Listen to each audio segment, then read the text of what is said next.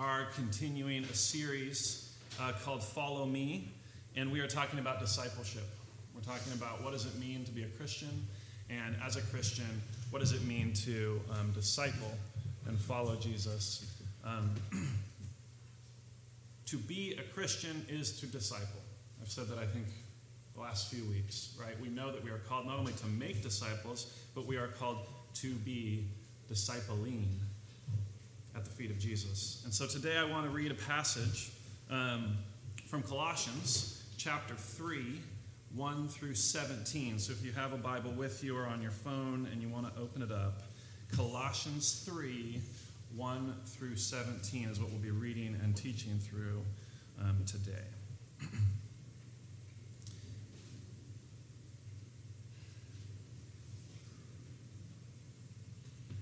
All right. Paul writes to the church in Colossae, and he says this: "If then you have been raised with Christ, seek the things that are above, where Christ is, seated at the right hand of God. Set your minds on things that are above, not on things that are on earth. For you have died, and your life is hidden with Christ in God. When Christ, who is your life, appears, then you will also appear with him in glory. Put to death, therefore, what is earthly in you: sexual immorality, impurity, passion, evil desire, and covetousness, which is idolatry. On account of these, the wrath of God is coming. In these you too once walked when you were living in them, but now you must put them all away: anger, wrath, malice, slander, and obscene talk from your mouth. Do not lie to one another, seeing that you have put off the old self with its practices and have put on a new self, which is being renewed in knowledge, after the image of its creator. Here there is not Greek and Jew, circumcised and uncircumcised, barbarian, Scythian, slave, free, but Christ is all and in all.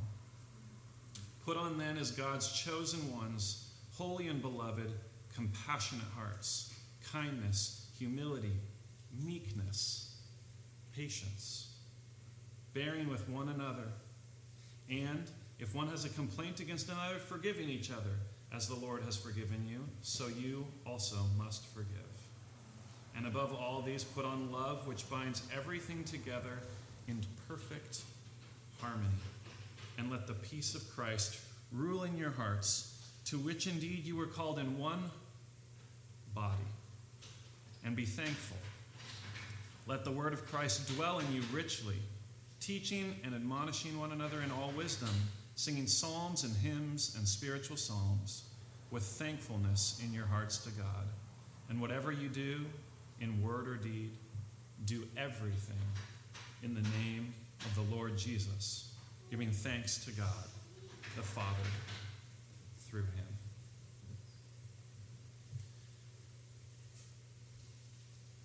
Today, I want to take the conversation from, yes, we know we need to make disciples. Yes, we know we're called. Yes, we know Jesus is Lord. And I want to take it past even the concept of that there's a great cost to it, and that it requires that we have power in weakness, which we talked about last week, and talk about the reality that most of us know all of those things, and yet we still feel sort of the gears seize up. In the most pivotal of moments, we feel as though we duck. We feel as though we miss the moment. We feel as though we don't have the courage to leap. And Paul, as he makes such a good point of doing in the entire book of Colossians, says to us, he says, look, here's my theme. I'm going to make it really clear. He starts the whole letter by this. He says, here's my theme. My theme is Jesus above everything else. If you don't remember what it's about, if you don't remember in the moment what you need to do, remember Jesus. Don't get out in the weeds, he says. The church in Colossae had gotten out in the weeds. They had had visiting teachers. They had had people that felt like they know what they're doing, proclaiming all of these rules and regulations. And they had thought, man, that sounds hard. And they got out in the weeds. And they got confused. It's like this. Some of us, as we live our life, go through a move, right? We've all been through a move. And when you go through a move, Now, it's not always the case that the move is a move up. Sometimes the move feels like a move down. But when we are in a move up, right, when we're moving to a better place than we had before, we have this moment in which we have to pack all of the boxes. Like we have to get everything done. We actually have to do the move. And there's this crippling moment in that where we just get totally overwhelmed, right? We would almost rather not move because of the extent of the chaos that's going to happen, the extent of the boxes, the extent of all of the little pieces, all of the details. But here's what happens in that moment. If we lost that to the point of where we just said, you know what, never mind, I don't want to move, right? It's just too much. I can't handle it. I don't even want to move anymore. Then we have forgotten the house we're moving to, right? We have forgotten and we're not motivated anymore. Now, imagine that house is a mansion. And now imagine that house was paid for completely for you. As Christians, discipling in Jesus, when our gears are seized up, here's what we are doing. We are saying, there is a mansion, it's totally paid for, I just can't pack the boxes. I just can't do it. I can't pack the boxes. And I would propose that the reason we can't pack the boxes is because we don't really fully understand. We're not seeing it. We're not getting it. We don't understand what's in front of us. And so what Paul does is he says, I get it. I know it, church in Colossae. He says, so let's start with Jesus. He says, let me remind you about Jesus. And so Colossians 1, if you want to scroll up to chapter 1, verse 15, Paul has this incredible poem, actually. It's a poem. And he says this. He's talking about the preeminence of Christ, and he says, he is the image of the invisible God. See, Paul doesn't bury his lead, right? And any of you that study journalism, you know that there's sort of this pyramid, right? You take the most important point and you put it first, and then you get down to the details.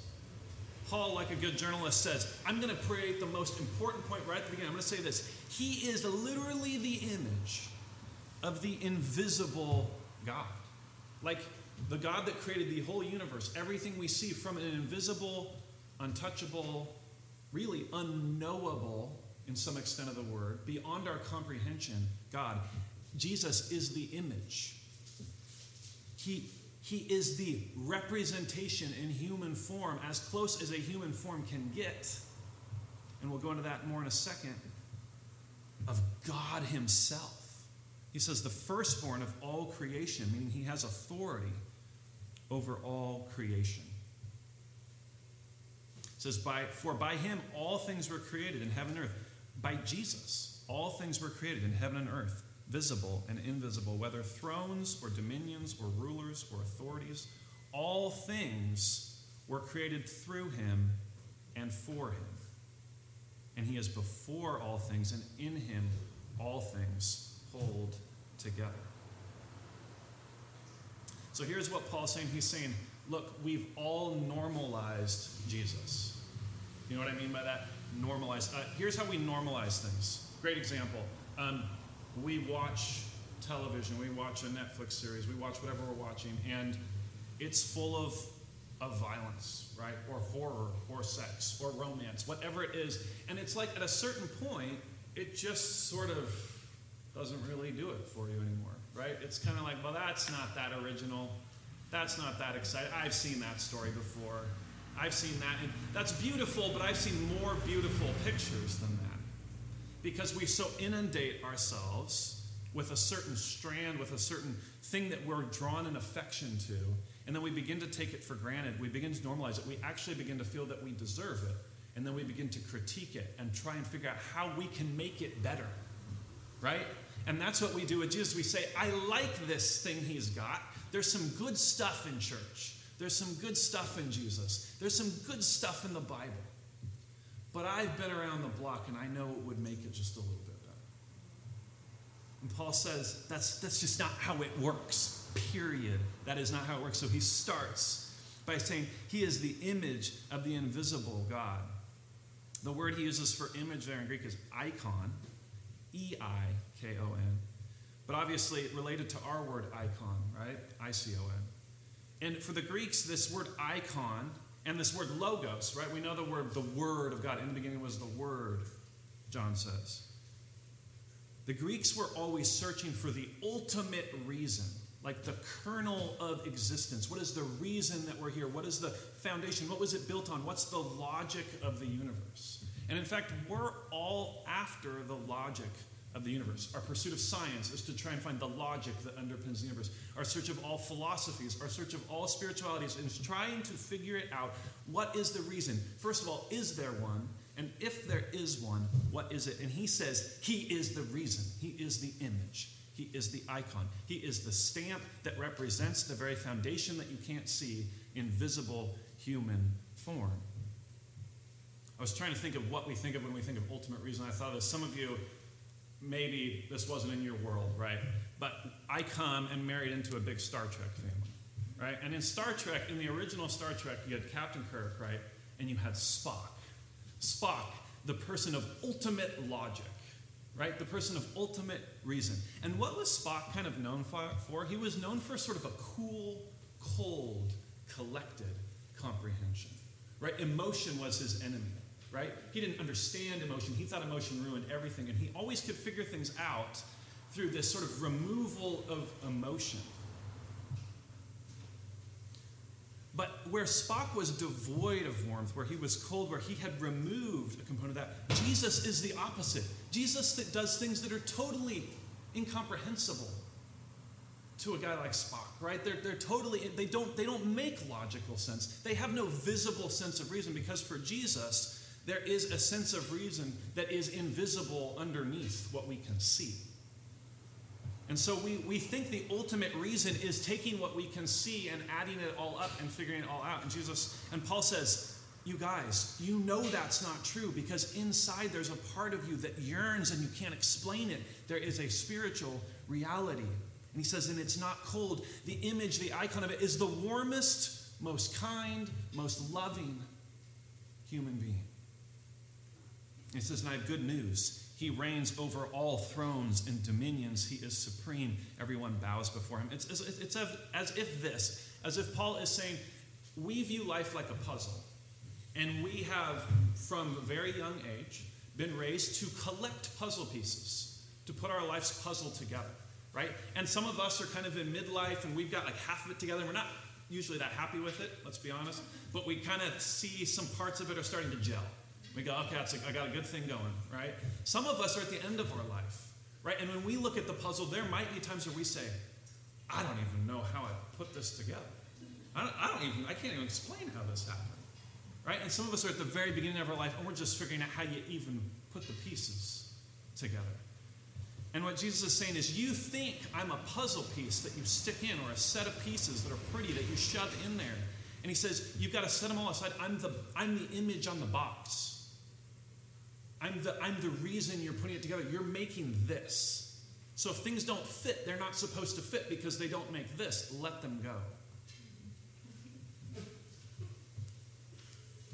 Where do you go to learn? Where do you go to be filled? Where do you go to find out the mysteries and purposes of your life? Because Paul makes it really clear. He says, go to Jesus first. Go to him first. So Paul makes this point. Christ is greater than everyone. And then he continues and he says, Christ fulfills all who believe. Continues in verse 18 of chapter 1. He says, he is the head of the body, the church. He is the beginning and the firstborn from the dead, that in everything he might be preeminent, which means above, before. For in him all the fullness of earth was pleased to dwell, fulfilled, pleased to dwell in him, and through him to reconcile to himself all things, whether on earth or in heaven, making peace by the blood of his cross. So it would be one thing to say that we have a God who is greater than us, but that would be of literally no use to us if that God hated us. We can believe that there is an almighty God out there, and we can also believe his wrath is on the earth, right? Or he's completely left it behind. But Paul says, no, there is an almighty God up there. The image of him was Jesus, the one who served the poor, the one who washed feet, the one who died for all of you, to reconcile you, to make things right again. He came in and solved that for you. And so what Paul is saying is he's saying we normalize him, and when we do that, when we normalize Jesus, we make him small and we make ourselves big. The only way Jesus intervenes is in his smallest ways. He shows that actually he's the biggest thing. And in his smallest ways, he shows us glimmers and pathways and truths to unity, to wisdom, to temperance, to self-control.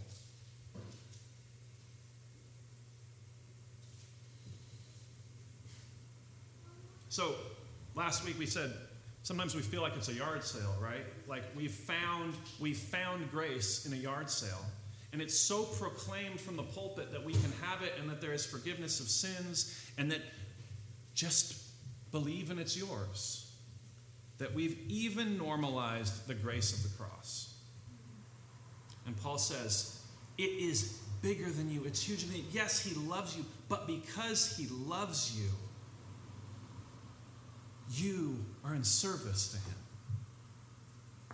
That it is the greatest mystery revealed, and therefore it's the only thing to go after. Trust and have faith in it. I think oftentimes we feel as though we discovered Jesus and we get to figure out Jesus. And we've got it all turned around. Jesus has discovered us, and he is here to reclaim us. So we are not the center of our story. Our search for God and our search for meaning is not quite the right way to look at the sole purpose of our life. The sole purpose of our life is to say, God is searching for me. Am I going to come back to him? Am I going to let him pick me up? Or am I going to squawk the whole way? Am I going to fight and throw tantrums? Am I going to so take for granted his love that I never even try? And so, when we realize that he is totally fulfilling to us, and when we realize the fulfillment is because he has come for us, and in every way he has saved us, then we have to see that Christ beckons us, that in the saving of us, he has actually beckoned us to what I would call leap, right? And this is the call that he has called us. Now, I'm reading this book, Dietrich Bonhoeffer, called The Cost of Discipleship. It's a heady book. It's really good. But he talks about this passage, Mark 2, 14. He talks about Matthew, the tax collector, being called by Christ. And he reads the passage this way. He says, here's the passage. As he passed by, Jesus passed by, he saw Levi, the son of Alphaeus, sitting at the tax booth, and he said to him, "Follow me." And Levi rose and followed him. Now, I have done all kinds of explaining around these kind of passages, right? I've read commentators that say, well, maybe he knew him before and he had heard some of his teachings and he was compelled, and at that moment he decided. Bonhoeffer says, interestingly enough, the text is very silent on that. If that indeed happened, we are coming up with that argument out of complete silence. He says all that we're given is that at the call, Levi the tax collector leaves all that he has, not because he believes that he might be doing something worthwhile, but simply for the sake of the call. Otherwise, he cannot follow in the steps of Jesus. And then he says this scathing, convicting remark. Christianity without discipleship is always Christianity without Christ. That if we are not saved by grace and thereby compelled to follow the one that saved us, we are actually normalizing Jesus. We're taking grace for granted. And we are actually bucking the call. We are bucking his very nature. I've said this before, we're taking the gift, but we're disowning the giver. So that gets us to our text. So a lot of preamble, right, to get us to our text today of Colossians 3. But you'll see how this bubbles out of the text as Paul is talking. He says in verse 1 of chapter 3, he says, "If then you have been raised with Christ, seek the things that are above where Christ is, seated at the right hand of God." He's saying if you believe, if you see that he is the visible nature of the invisible God, and if you see that he is totally fulfilling to you, then you have been raised with Christ. And then he says, Christ is calling you. He's beckoning you. He says, seek the things that are above where Christ is seated at the right hand of God. Set your minds on the things that are above, not on the things of the earth. So Paul gets very practical. He says, for you have died, and your life is hidden with Christ in God. When Christ, who is your life, appears, then you will also appear with him in glory. Let's camp on those two verses. Where you have died, for you have died, and your life is hidden with Christ in God. I picked this passage for this verse, you guys. I was just mulling over, what does it mean that my life is hidden with Christ in God? What on earth does that mean? Because Jesus has given all of the whys, Paul has explained all of the whys that Jesus exists. And now he's beginning to walk through the hows. And he's saying Jesus has called you, he's beckoned you, and your life is hidden somewhere on the other side, right? Under him, beneath him, behind him, it's hidden there. Here's a great story to help us grapple with this. Peter was on a boat one night. He's left Jesus. Jesus is teaching late at night, and Peter and his disciples get on this boat, and they go across the Sea of Galilee. The winds pick up, right? Okay, in story form, when you're out in the ocean or the sea at night, that is like a symbol that you are awash in mystery, right? That nature and its forces have power over you. And Peter and the disciples have left Christ, their leader. He has said, go on. He has commanded. He has said, go on before me. I'll catch up. And they go across the lake, probably thinking, catch up? Like, what? But we follow Jesus. We do what Jesus says. And Jesus shows up, and they think it's a ghost. And Peter says, Lord, if it is you, command me to come to you on the water. And Jesus says, come. So Peter got out of the boat and walked on the water and came to Jesus. Now, there's so much packed in here about the hidden life that we have in Christ. What has Peter done? First of all, he's obeyed those first few things. He said, Jesus, you are Lord. He says, Lord, if it is you, command me. He's got things framed correctly. He says, you are the Almighty God. You command me. So command me to come to you on the water. Because anything you say can be done. So Peter's got a lot of things right here. And Jesus says, come. So Jesus commands him to come out on the water to him. And Peter gets out of the boat. I think most of us in our life, most of the time, are struggling. We're sitting on like the edge of the boat, like, not doing it. All of the things seem right. I even will call you Jesus. But you command me to come, and we just can't do it. Can't get out. And Peter gets out of the boat. Christ beckons him to leap, and Peter leaps.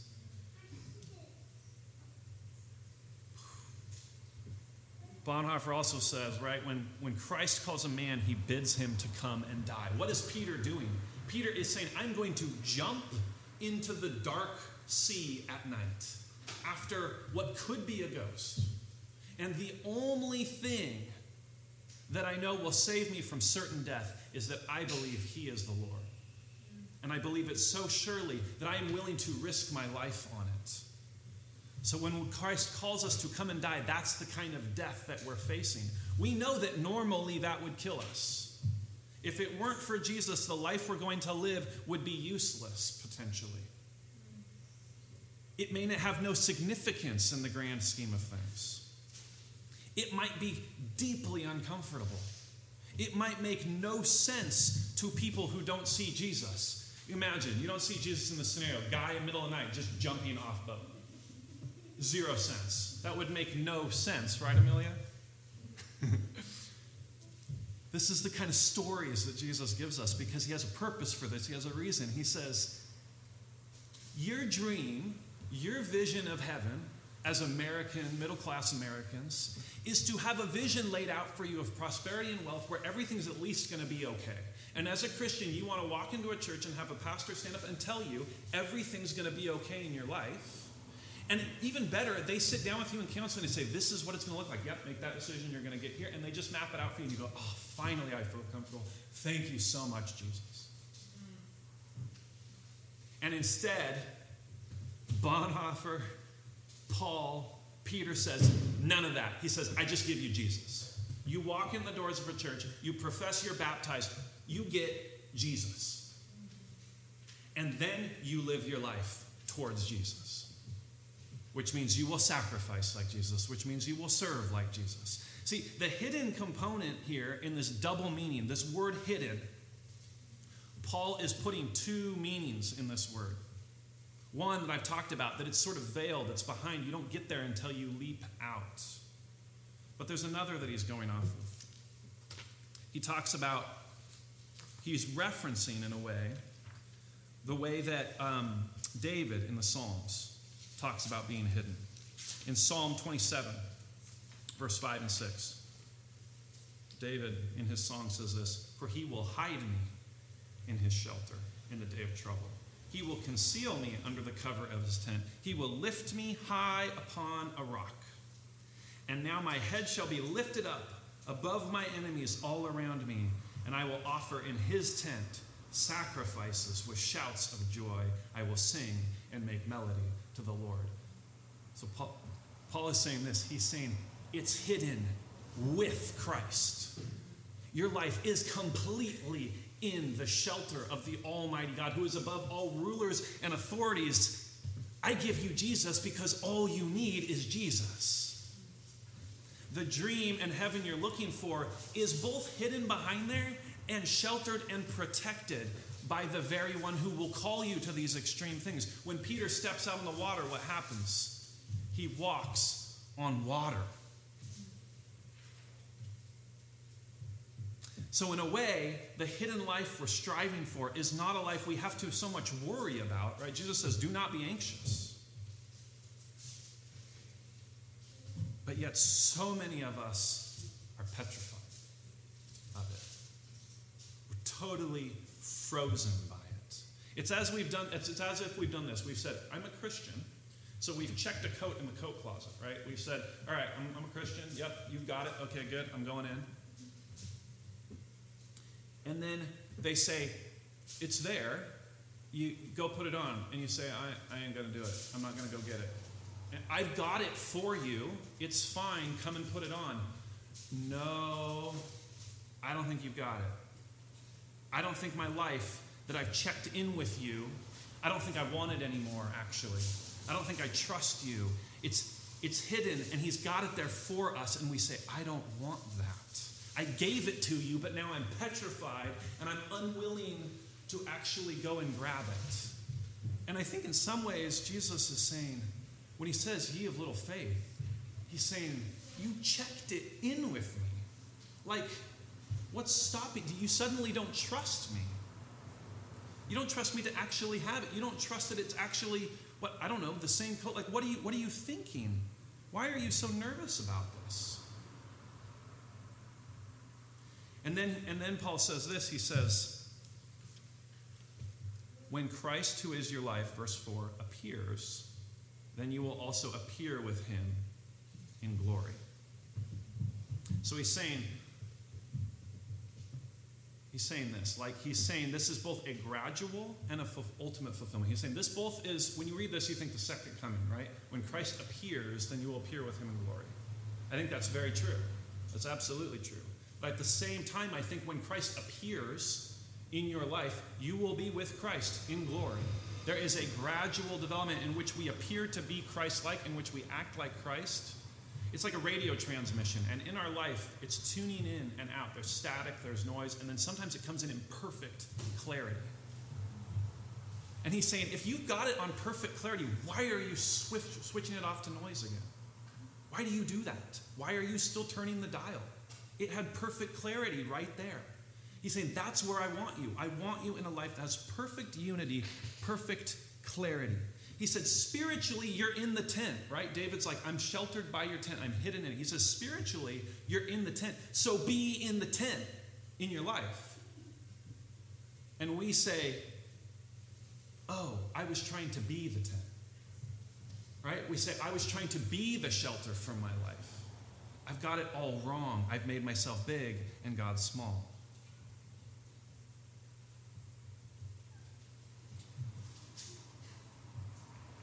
Do you believe?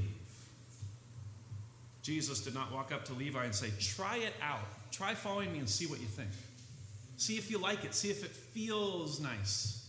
See if other people like it. See if it's affirming. He said, follow me. Right? I am Lord. To Peter, he said, come walk on the water. He didn't say, look around to the disciples behind you and see if there's a good enough vote. See if everybody's behind you and they think it's a good idea. He said, are you fixed on me? Follow me. Our discipleship to Jesus is a highly individual as well as a highly communal practice. It's individual in the sense that it requires the utmost focus for us. So Paul goes on, said he gets practical, right? Verse 5 through pretty much the rest of it. Insanely practical. Put to death, therefore, what is earthly in you. Sexual immorality, impurity, passion, evil. He goes on and on of this list. He says those things are what the wrath of God is coming for. He says you once walked in them when you were living in them, but now you must put them all away.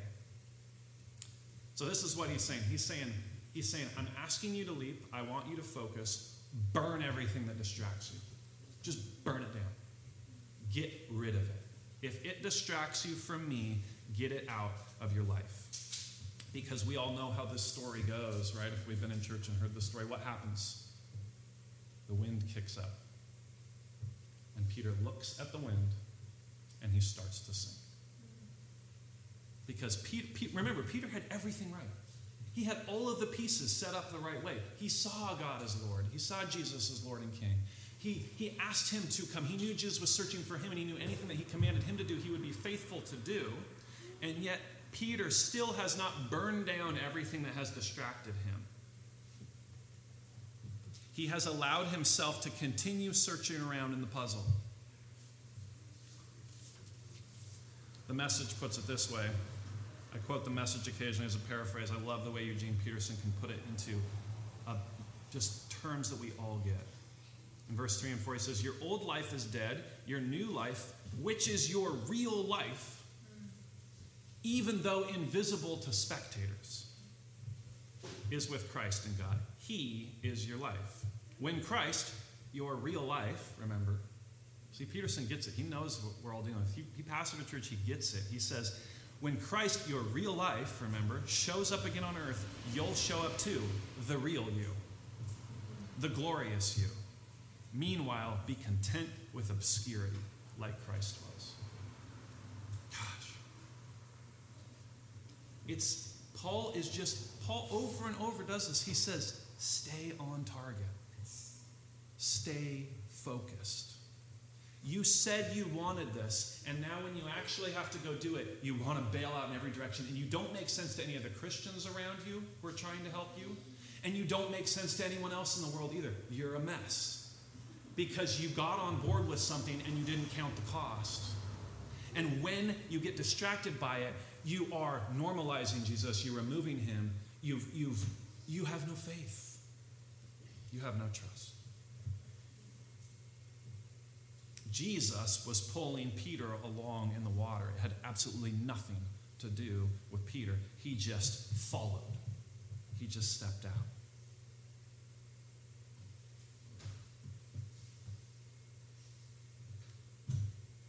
He goes on, he continues on these practical instructions. What he's doing is he's trying to free us up. He's trying to say, look, those things have all been put away. I'm going to give them just a little bit of time in the letter to remind you to not to just get rid of them. Because they're taking your time. They're taking your energy. They're distractions from the good you can do in the world. Randy Newman, not the composer Randy Newman, Randy Newman with C.S. Lewis Institute says this. He's talking about this very practically, I think, for college students. He says, self-control shouldn't be viewed as a limitation on freedom, but as a provision for freedom. And we know this, right? As people after simplicity in different ways and times, we know that when you get rid of things from your house, those things no longer preoccupy you because they're gone, right? He says, by saying no to a steady parade of lusts, passions, and temptations, we allow God to mold us into people who fulfill purposes for which we were created. Only by killing our flesh can we love others in selfless ways. Look, guys, we cannot deny ourselves for ourselves, but that's what religion does. Religion says, I am going to flog myself, and I'm going to get better, and I am going to suffer so that I will be great someday. So that I will get the prize, so that I will be righteous, so that I will be better than all of you. We can only deny ourselves for somebody else. And we know this is true. We know that the fruit of self-denial is when we deny ourselves for another. And we see the beauty, we see the peace, we see the unity that creates. Paul is saying, keep it simple.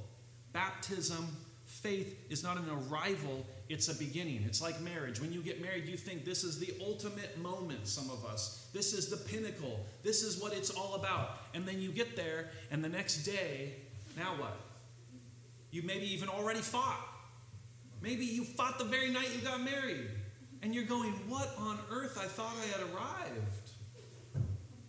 Right? Or we get out of college and we expect that first job to just come. And we expect it's just a career, the path is laid out. We expect to arrive. That's what happens with Christianity. We get into a church and we say, now that I'm in the church, it's all going to get better. Everybody's going to take care of me. And then people ignore you. People don't say hi to you. People don't make friends with you. They don't visit you. That can happen to us. And Paul says, first and foremost, you're getting so distracted because what you actually desired was affirmation. He says, you need to desire Jesus. The rest of the stuff will come and it will go because people are fallen and humans are broken. But Jesus is not. He says, get on board with what I'm about. And that is going to require denying certain parts of yourself. This game is not all about self-expression. Heard a pastor in town talking about why artists have such a hard time with Christianity. I thought it was very appropriate. Being one myself, he said this. He said, artists are consumed and defined by self-expression. Everything about being an artist, and I would say everything about a lot of us, right? It's all about how we express ourselves, the images that we put out on our social media, the things that we say, the things that we do. Do we express something that's uniquely us, that adds to the world, that gives it something new and innovative?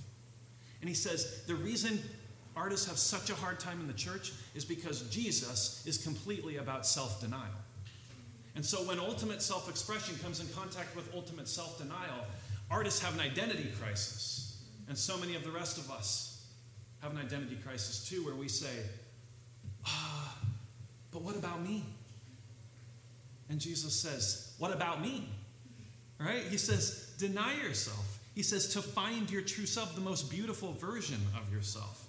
Christian artist and musician Derek Webb used to be with a group back in, I think it was in the early 2000s, Caveman's Call. He does solo work, and he did this album called The Mockingbird. And they said, why did you choose the title The Mockingbird?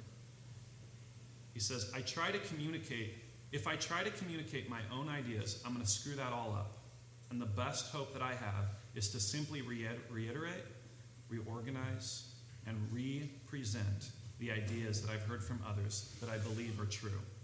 And in the same way, that's what mockingbirds do. They hear the songs of other songbirds, and they mimic those songs. Mockingbirds don't have their own original song. And in that way, these ideas on this record are not my own original ideas. I didn't come up with this stuff. Self-denial. He's saying, I'm nothing new. And yet, he creates a beautiful, go listen to this album. It's beautiful.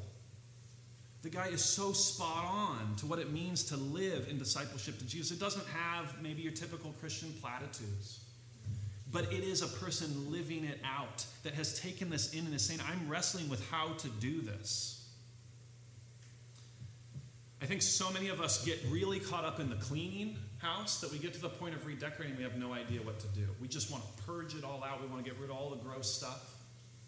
And then when it gets to the fun part of buying stuff, maybe we're just buying this and that off Amazon, whatever strikes our fancy. That's what our life is like, right? Our life is like this amalgamation of saying, I actually had no compass. Somebody told me I need to get rid of all the bad stuff. So here, I'm a righteous person.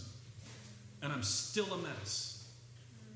I'm so unfulfilled. I feel so empty. I've done everything right. I've done all the hard work. I did everything you told me to do, and I feel miserable. Jesus tells this story.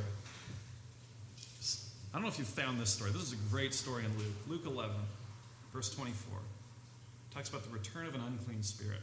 He says, when the unclean spirit has gone out of a person, the unclean spirit, all the bad, awful things that we do, it passes through waterless places seeking rest, and finding none, it says, I will return to my house from which I came.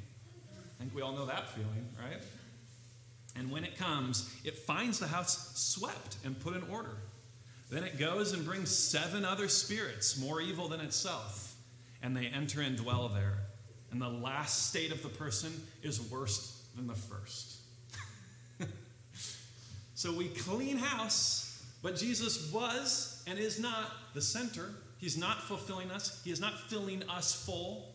So the house is empty. It's totally desolate. We're completely miserable. Whole bunch of evil spirits. Can we say, get on in here, I want company? Right? You fill your life back up with vices so quickly with all of these things that you really didn't want to do in the first place. You got rid of them. So quickly do you fall again. Because when it was emptied out, you were not spending time filling it back up with Jesus. He was not Lord and Savior. You were doing a religion. You were denying yourself for yourself. And at the end, you had yourself, and you didn't have Jesus. One of the things we practice here in our small groups is confession, right? We practice not in the Catholic sense, not in the you're absolved, I absolve you personally of your sins, but in saying to each other, I want to be held accountable. J.D. Barry has a commentary on Colossians, and he says this. He says, what should we put to death? Jesus didn't die so that we could go on sinning. Jesus died so we could be sinless. We all know what sins we struggle with, even if we have a hard time admitting them to ourselves. But we have to openly confess our sins to overcome them. Tell Christ what you struggle with. Tell a friend. Tell your spouse. Accountability works. And then let the Spirit work in you to free you of your sin. He says there's a component here in which we need to then take it out, clean the house, and put other people, set up guards, set up accountability. Create a community around yourself that is checking in with you and is holding you to fill it with Jesus. Whether that's people you connect with to study Scripture, that's people you pray with regularly. You have set up foundations in your life where you will be missed, where you are accountable to community. So it is individual, first of all, but there is a community support for it. And the beautiful thing is that when we are all around this concept, when we're all in this together, when we do this practical stuff together and we're seeking our hidden life and we are finding it protected and held by Jesus, it levels the playing field. Verse 11, Paul says, here there is not Greek or Jew, circumcised and uncircumcised, barbarian, Scythian. He's saying here there's no difference in ethnicity, skin type, gender, social status, income level, because we're all after the same thing and we're all about the same thing. And that philosophy and that spiritual nature is continuous and congruent in all of our lives equally. Get after it. You're united. You are not uniform. You are never going to be exactly the same. But you are united. You are all on the same team. And he says, God doesn't just say, Jesus doesn't just say, don't harm your enemy. Right? I talked about this last week. He says, love your enemy. Religion is not harming your enemy. Religion is saying, I'm going to deny myself. I want to hurt them, but I'm not going to hurt them. Jesus is loving your enemy. Saying, I'm going to deny myself and pour out and see somebody else that I think of as the least of these as Christ himself. Jesus, of course, talks about this. Going on this long discourse, the end time, saying how he would never know certain very religious people. He said, truly I say to you, as you did not do it, as you did it To one of the least of these, my brothers, you did it to me. So to fill ourselves with Jesus is to see those around us in the company of Jesus, to see them in the image of Jesus. Paul knows this. And he's talking about community. He says, put on then as God's chosen one, holy and beloved, compassionate hearts, kindness, humility, meekness, and patience, bearing with one another, and if one has a complaint against another, forgiving each other, as the Lord has forgiven you, so you must also forgive. He's talking about perfect harmony. He's talking about total peace, all of the things we want that are only accomplished when we set our life down and pursue the life that is hidden behind him, sheltered behind him, that we must pass through him and take what he offers us. I'm going to close with this story. Some of you in high school may have studied Homer's The Odyssey, right? It's a famous, legendary, ancient story. The concept of the Odyssey, we all use that word, right? It is that it's a journey. What happens is Odysseus, the hero, has departed just after his son is born to his wife Penelope. His son's name is Telemachus and his wife's name is Penelope, and he departs because there is a Trojan war, and he must, as a hero, go and fight in the battle to protect his people, to protect his family. And so he's gone for 20 years. He fights in the battle, and then he goes on this epic pilgrimage that in some ways is a representation of all of our lives and the things that we encounter. They encounter Cyclops, and they encounter sirens, right, that call to them from the cliffs, wooing them to crash their boats into the shores. All of these incredible archetypal stories. And what happens at the end of the story that I always felt like random and at odds with the whole story when I was young. I was in the adventure and the hero journey and all the exciting episodes. But he comes back and he finds Penelope, a crucial part of the story, a pinnacle of the story. And she is the very image of fidelity, of faithfulness, of trust. There is 108 suitors, 108 guys who want to marry her outside of her door.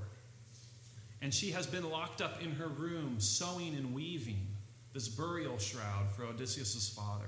The whole time she has been, I don't have time for you, I'm weaving for my husband's father. She's been living in faith for 20 years, knowing that Odysseus will return to her. She has raised her son without his father for 20 years, through childhood into being a man. And then when Odysseus returns, he returns and he's dressed up as a beggar because he also wants to know what his wife has done. He wants to know, does she see me? Does she remember me? And she challenges him to thread this bow that's like so hard to thread, that it takes such strength, and shoot it through this epic sort of target practice regime. Because she wants to know, because she so knows him, and she wants to see him, and once she sees him, they will be together again. And it taps into some deep, deep yearning that we have. Some deep sense of truth that we have. Homer was not a Christian, right? But so many of the stories that we study and that we learn have components of the gospel that are so deeply knit in them because the gospel underlies everything, and parts of it can be found in so many stories. And in this story, we have the image of what we are called to, waiting for the return of our hero, waiting for him to come back for us. And in Penelope, we have the image of what that looks like.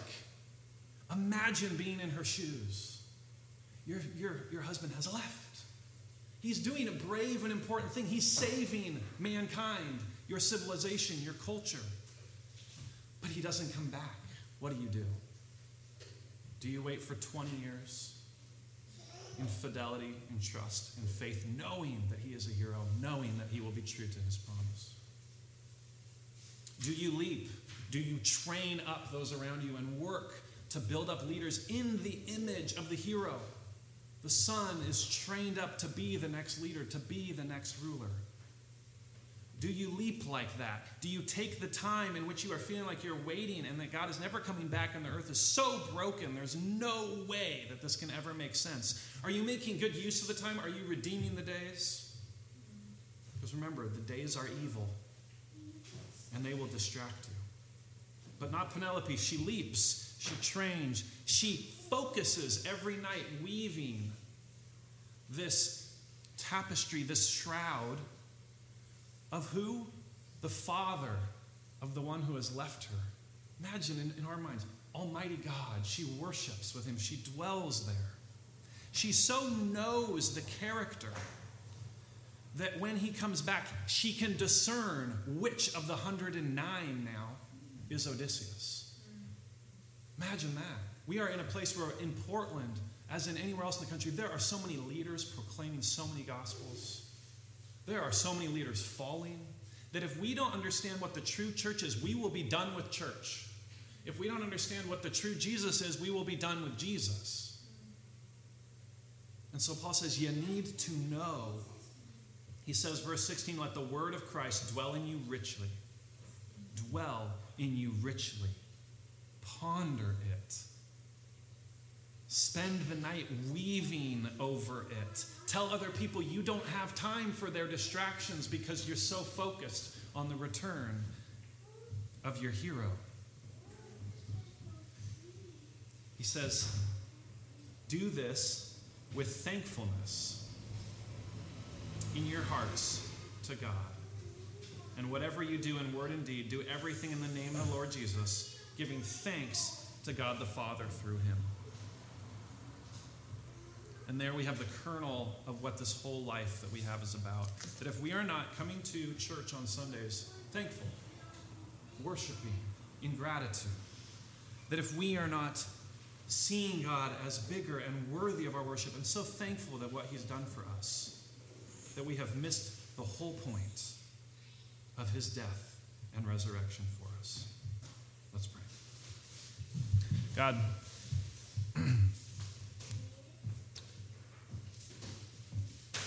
I thank you that you have given us your word. I thank you that it challenges us. I thank you that we can gather here together and worship you. God, this world is a messy place right now. We need you. We need you to give us coherency. We need you to help us fight the chaos. We need you to give us continuity right now, God. Help us to focus on you. In Jesus' name, amen.